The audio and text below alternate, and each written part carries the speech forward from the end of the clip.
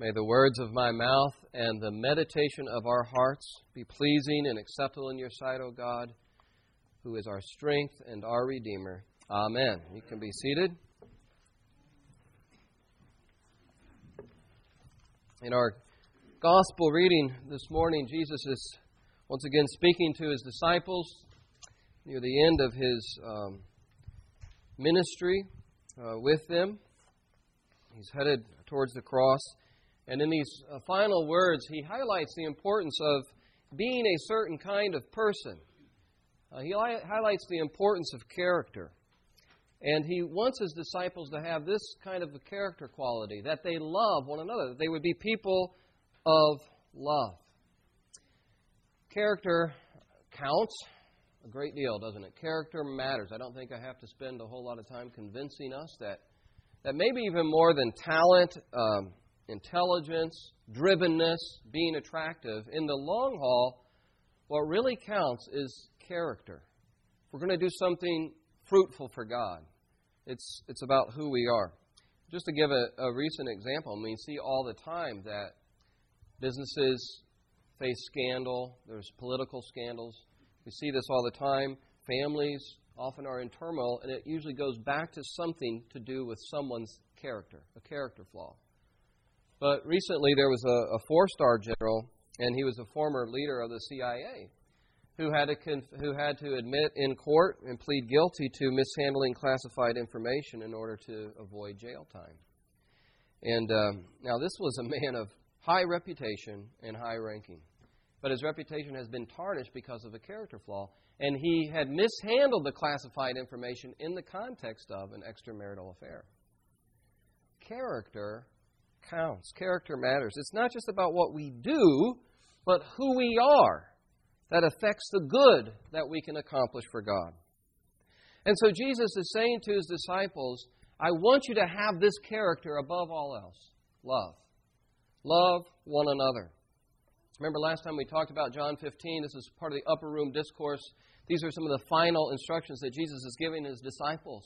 He's teaching them how they can be fruitful when he's away from them physically. He's going to be with them spiritually through the power of the Holy Spirit. But they've been with him for 3 years, and now he says, I'm going to return to my Father. And here I'm going to teach you how you can bear fruit for the kingdom of God, even when I'm away from you. And the principle, of course, is what he talked about last week. What we saw last week was this image of the vine and the branch. Abide in me, and I will abide in you, and then you will bear much fruit. John 15:5. I'm the vine, you are the branches. Apart from me, you can do nothing. But if you abide in me, and I abide in you, you will bear much fruit. So the starting point of fruitfulness we talked about last time is maintaining this relationship with Jesus Christ and cultivating this relationship with Christ. And he says out of that relationship, fruit is going to come. But now he begins to unfold his teaching a little bit more, and he talks about the kind of people that they should be in order to be fruitful. Love one another. Now, the love that we have for one another is part of the fruit of being connected to Christ. We are to abide in his love. He says at the beginning of this section, abide in my love, remain in my love. And then the fruit comes, because as we receive the love of Christ, it helps us to love other people. So Jesus gives them this command. And this was a command for every generation. He just puts this before us, and the Holy Spirit has preserved these words for us so that every generation of disciples remembers that this is the key, loving one another. Now, it might seem a strange thing to command love, especially the way the world thinks about love. We think about love as, the world thinks about love as an emotional, spontaneous response to something or someone that elicits love. I love you because you're lovable. Or you do something that does something for me. And so my love is a response to that. My love is an emotion that sort of wells up. But you know that in the New Testament, that's not how the Scripture sees and how the New Testament teaches love is. Love is an act of the will. Love is a decision that we make. And it's, as we'll see here, sacrificial for the sake of the other. And so he's able to command this because it really is an act of the will. What he's saying to his disciples is, I want you, when I'm away, I want you to purposely, willfully engage in loving one another. Be intentional about this. Keep this up. Now, the feelings might come. The feelings might follow after the obedience. But the command trains us to be people who love one another.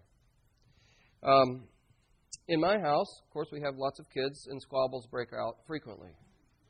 And the toddlers oftentimes are fighting maybe over toys. Maybe one of them has built a Lego house, and the other one comes along and gives it a kick and destroys the whole thing. And so then the yelling starts, and the screaming, the wailing, the cries of injustice. And so here come the parents. We're trying to figure out what happened here. We determine who's guilty, who's innocent, who's the offending party, who's the offended one, you know. So we're dealing in the realm of provisional justice. As we're not going to have it perfect. Figure out. And then we say to the one, as best as we can determine, the offending party, okay, I want you to say sorry. Commanding you to say sorry. And then you say, I forgive you. And then if, we really want something special to happen, we say, now hug and make up, Now, are they always wanting to forgive? Are they truly sorry? Not always. Not usually. Sometimes it happens. But what we're doing is we're commanding them to do this because we're training them. You may not feel it, but this is the right thing to do. This is how to reconcile. And we hope and pray that over time they become the mature spiritual people who can recognize, I've hurt somebody and I need to confess that. My actions hurt other people. And then they can be spiritually mature enough to then offer that forgiveness to the other person. But the command trains them that this is the right thing to do. And this is what Jesus is giving us, this command. I want my disciples to know that this is the appropriate behavior of a follower of Jesus Christ, of my followers. So he has the command, and then he gives us the model, doesn't he? He gives the command, and then he provides a model, because we need models to form our character. Our character is often shaped by the people we emulate.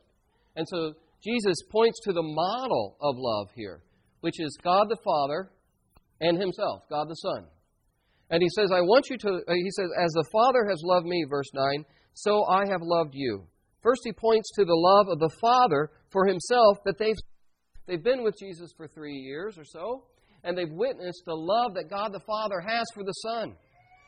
God the Father's love for his Son has been manifested in various ways. He's led Jesus. He's empowered Jesus. He's sustained Jesus. They witnessed this relationship that the Son had with the Father in Jesus' prayer life, the intimacy and the love that they shared. Jesus was able to express that love with that intimate expression, Abba, Father. And so they saw that. They saw that the Father loves the Son. The Father is pleased with the Son. And so Jesus says, you've seen this in me. I want you to emulate that kind of love. And then he points to himself. He says, I want you to love one another like I have loved you. And the greatest example of the kind of love that Jesus is calling us to is his death on the cross. So he alludes to that in verse 13. Greater love has no one than this, that someone lay down his life for his friends. You are my friends.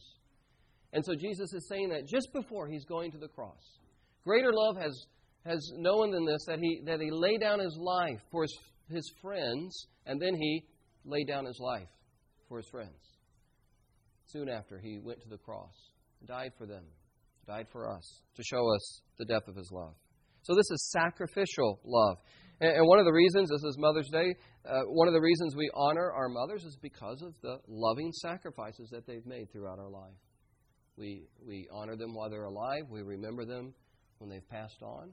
We remember the sacrifices that they made for us because we know instinctively that this is the greatest kind of love, the self-giving sacrificial love. And so it's right to honor people who make those kind of sacrifices. And Jesus made the greatest act of love, the greatest act of sacrificial love on the cross. He laid down his life for us so that we can live. And so here's a simple question. Do we want to be more loving? Do we want to love people better in our family, among our friends, our co-workers, within the church? Do we want to be people of love? Well, then look to Jesus. He provides the model. He provides the way. Abide in my love, he says. Remain in my love. Remind yourself of my unconditional love that you're going to see displayed on the cross. And then out of that love that I have for you, love one another. Here's what one pastor wrote, Glenn MacDonald. He said this, that the church faces a monumental task. Our culture sings, all we need is love. And our call is to teach the culture a new song. All we need, more than anything else, is a passionate love for Christ. Devotion to Jesus. Because it's through Jesus, one of the primary benefits of a relationship with Jesus is to know that you're loved, and that enables you to love others. And he said that, people who aim for love, they're looking for love. Here's another song. Looking for love, but in all the wrong places. They're aiming for love. They make love their pursuit. Oftentimes, ironically, they miss it. They're eager for attention, affection, affirmation, and they're running around looking for it. And he reminds us here, look to Christ. When you're connected to Christ, you're abiding in His love, then you know you're loved and you are enabled, powered to love others. We recognize that in our culture today, that we need to love one another. We need to affirm the dignity and worth of all people. There was an African-American protester in Baltimore. I don't know if you saw this. I think it was being passed around on the internet. But in Baltimore, where the riots were, this African-American man standing in front of a white officer. And he said, I just want you to know, I love you. Not here to hurt you. I love you. Just speaking that word. Maybe he was a Christian. Maybe he was a pastor. But where do we find that love that's going to heal the conflicts that we experience socially, culturally, within our families? We have to look to Christ for the example of unconditional love. Now I want to talk about the results of putting this command in action that we experience as Christians in just a moment. But I'm going to back up here and just address something that kind of bothered me when I first read this passage. I don't know if you picked up on it. But the question that arose as I dealt with this passage earlier in the week is this question, is Jesus saying that His love is conditional? Did that come up for anybody when He says, if you keep my commandments, you will abide in my love? So is Jesus' love, is God's love for us conditional? Well, He's not saying that God's love is conditional. He's talking about this experience of abiding in His love. You will abide in my love if you keep my commandments. God's love is unconditional. God is love. God so loved the world that He gave His only begotten Son, that whosoever believes in Him will not perish. So God cannot turn off His love. The sun can't stop shining because it's His nature to shine. God's very nature is love, so He can't stop loving. But we can reject His love. We can walk away from His love. Jesus talks here about friendship. You are my friends if you keep my commandments. What do friends do? What's one of the main things that a friend does to show that he loves the other? Faithful. Appreciates. And kind. Jesus shows us all that. And listens. We listen to each other. And Jesus says, if you're my friend, you're going to listen to my words. And you're going to obey my words. A friend doesn't listen and then ignore. A friend listens and engages, and that's a sign that we care about the other. And so Jesus is talking here not so much about love in general, but this kind of love that's an abiding love that takes up residence in us. And He says, if you want to experience the love of God like that flowing through me, then be my friend and listen to what I say, and let's walk together and do life together in obedience to God. So I guess we can ask ourselves, are we a friend of Christ? Are we listening to Him? Are we hearing His voice? Or maybe we're acquaintance, but are we a friend? Is His love abiding and dwelling in us? So he says then, he talks about the results of walking in obedience to this command to love one another. And one of the things Jesus says is that we can experience joy. This is one of the results. These things I've spoken to you, that my joy may be in you, and that your joy may be full. These things I've spoken to you, that my joy may be in you, and that your joy may be full. How many of us need more joy in our life? Could use more joy in my life as well. Jesus is saying that as you walk in this command, you're going to experience more joy because this is who you are if you're a disciple of Jesus Christ. You know the love of God in Jesus Christ, and you're designed to love other people. And as we become who we are, we experience joy. Jesus is talking about joy here, and it's quite remarkable that in this upper room discourse, just before He's going to the cross, He talks about joy a great deal. Why is that? He's headed towards a place of great suffering because He knows this is the reason He came. This is the purpose. This is the mission that God has given Him. And as He's heading towards that, there is this sense of, even though He doesn't want to face the suffering of the cross, a sense of joy in doing the will of God. This is why He came. And He knows that beyond the cross, there's going to be great joy. Joy that was set before Him. And so as we become the people that God calls us to be, we experience greater joy in our life. Greater contentment. C.S. Lewis, we've been studying C.S. Lewis on Wednesday night, Mere Christianity, and one of the themes of C.S. Lewis is joy. He says, we all desire joy. And he wrote a great deal about joy. And there's a letter that was just recently discovered by C.S. Lewis. It was just discovered a couple months ago. And in this letter, he was writing to a friend on this very topic about joy. And he said this. He said, I would rather experience 1 second of joy than 12 hours of pleasure. Because the kind of joy he's talking about is deep down in your bones, contentment and hope and peace because you're aligned with God. And so Jesus says, if you want that in your life, the joy that I'm experiencing, I'm going to give it to you as you walk in obedience to me. Here's another result of loving one another, and that is our witness becomes more effective. We have a more fruitful witness. That's part of the fruit that Jesus, I think, is talking about here. Part of the fruit is becoming more loving, experiencing His love, being formed in the likeness of Christ as we abide in Him. But the other part of this fruit, I think, is effectiveness in mission. He's sending these disciples out. Look at verse 16. You did not choose me, but I chose you, and I appointed you that you should go and bear fruit, and that your fruit should abide, so that whatever you ask the Father in my name, He may give it to you. So this is a statement about mission, go, and prayer. And prayer in the context of mission. As you go in dependence upon me, pray, and my Father will give you whatever you ask, as you're following Him in mission. And this statement about mission and prayer is sandwiched by the command to love one another. Jesus starts with the command to love one another, and then He ends this passage with the command, love one another. So there's a relationship between our love for one another and our mission. And the relationship is, the more we love, the greater our witness. The more we love, the greater our witness. Love is the great apologetic. Jesus said in John 13:35, it's part of this same discourse. By this, all people will know that you are my disciples if you have what? Love for one another.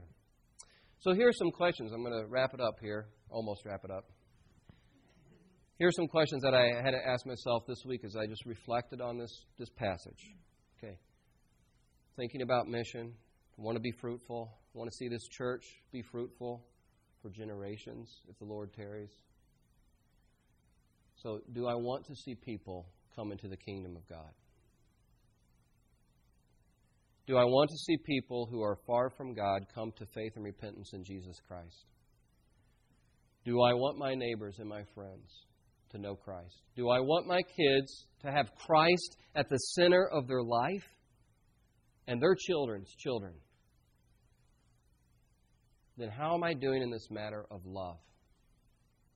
By this, all people will know you are my disciples if you love one another. Our love for one another authenticates the message. So how am I doing if I want to see fruitful mission taking place in the church and in my family and in my life? How am I doing in making progress in becoming a more loving person? Am I abiding in Christ's love enough so that His love flows through me? One way to measure this is to use Paul's job description of love in 1 Corinthians 13. You know that job description? Love is patient. Love is kind. It's not envious, boastful, proud, rude, self-seeking. Love does not keep a record of who's wronged me. Love does not delight in evil, but it rejoices in the truth. It rejoices in good things. So I can take Paul's job description of love and ask myself, how am I doing in these categories of patience, kindness, forgiving others? And as I think through those things, I need to ask myself, okay, what do I need to repent of? Because I know I'm not an A+ in this. Nobody's an A+. Nobody's a 4.0 in this curriculum of love except for Jesus. And I'm thankful that as a congregation, we see these acts of love going on throughout the week. I mean, it happens regularly. I see people taking care of one another and making meals for one another and dropping each other off at the doctor. Some people regularly pass money on to me and say, there's a person over here who's in need, and you need to give this to them, and don't let them know that it's me. This is a witness to Christ. I rejoice in this. This is great witness to Christ. But can we improve? Is there room for improvement? Always. Is there a place of repentance in my life? Certainly. Are we always patient with each other? Are we always kind? Do we speak harsh words? Do we gossip? Do we slander? Is there somebody that I need to make amends with? Jesus says that as you love one another, the world will understand that you really are my disciple. The world is looking for this kind of love that I'm giving you, and then you need to live it out together in the community to be a witness to this kind of love. It would have been a lot easier if Jesus would have said, you know what, by this, all people will know that you're my disciples if you can answer this 10-point theology exam that I'm going to give you.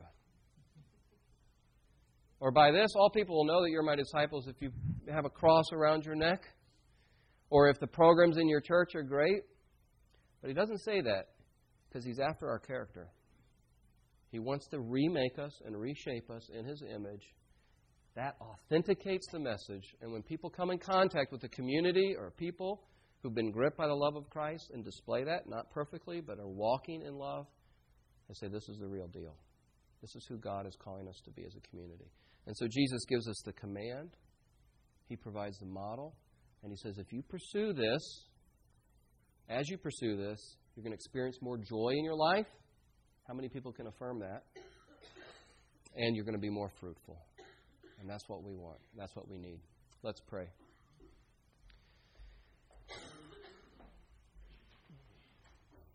Lord God, we thank You for these words of Your Son. We thank You that You showed us love. And that, Lord Jesus, You showed us the greatest example of sacrificial love in laying down Your life, the cross. Lord, I pray that You would lead us to become more loving for Your glory, for Your honor. You promise that as we do that, we'll experience more joy and we'll be more fruitful in mission. Lord, I pray that if there are those here who maybe are more acquaintances than friends of Christ, that You'll call us into a deeper relationship with You, that we'll hear Your word, we'll listen to it, we'll seek to live it out. Thank You once again that You love us unconditionally and You call us to walk in this path for our good and for Your glory. It's in Jesus' name we pray these things. Amen.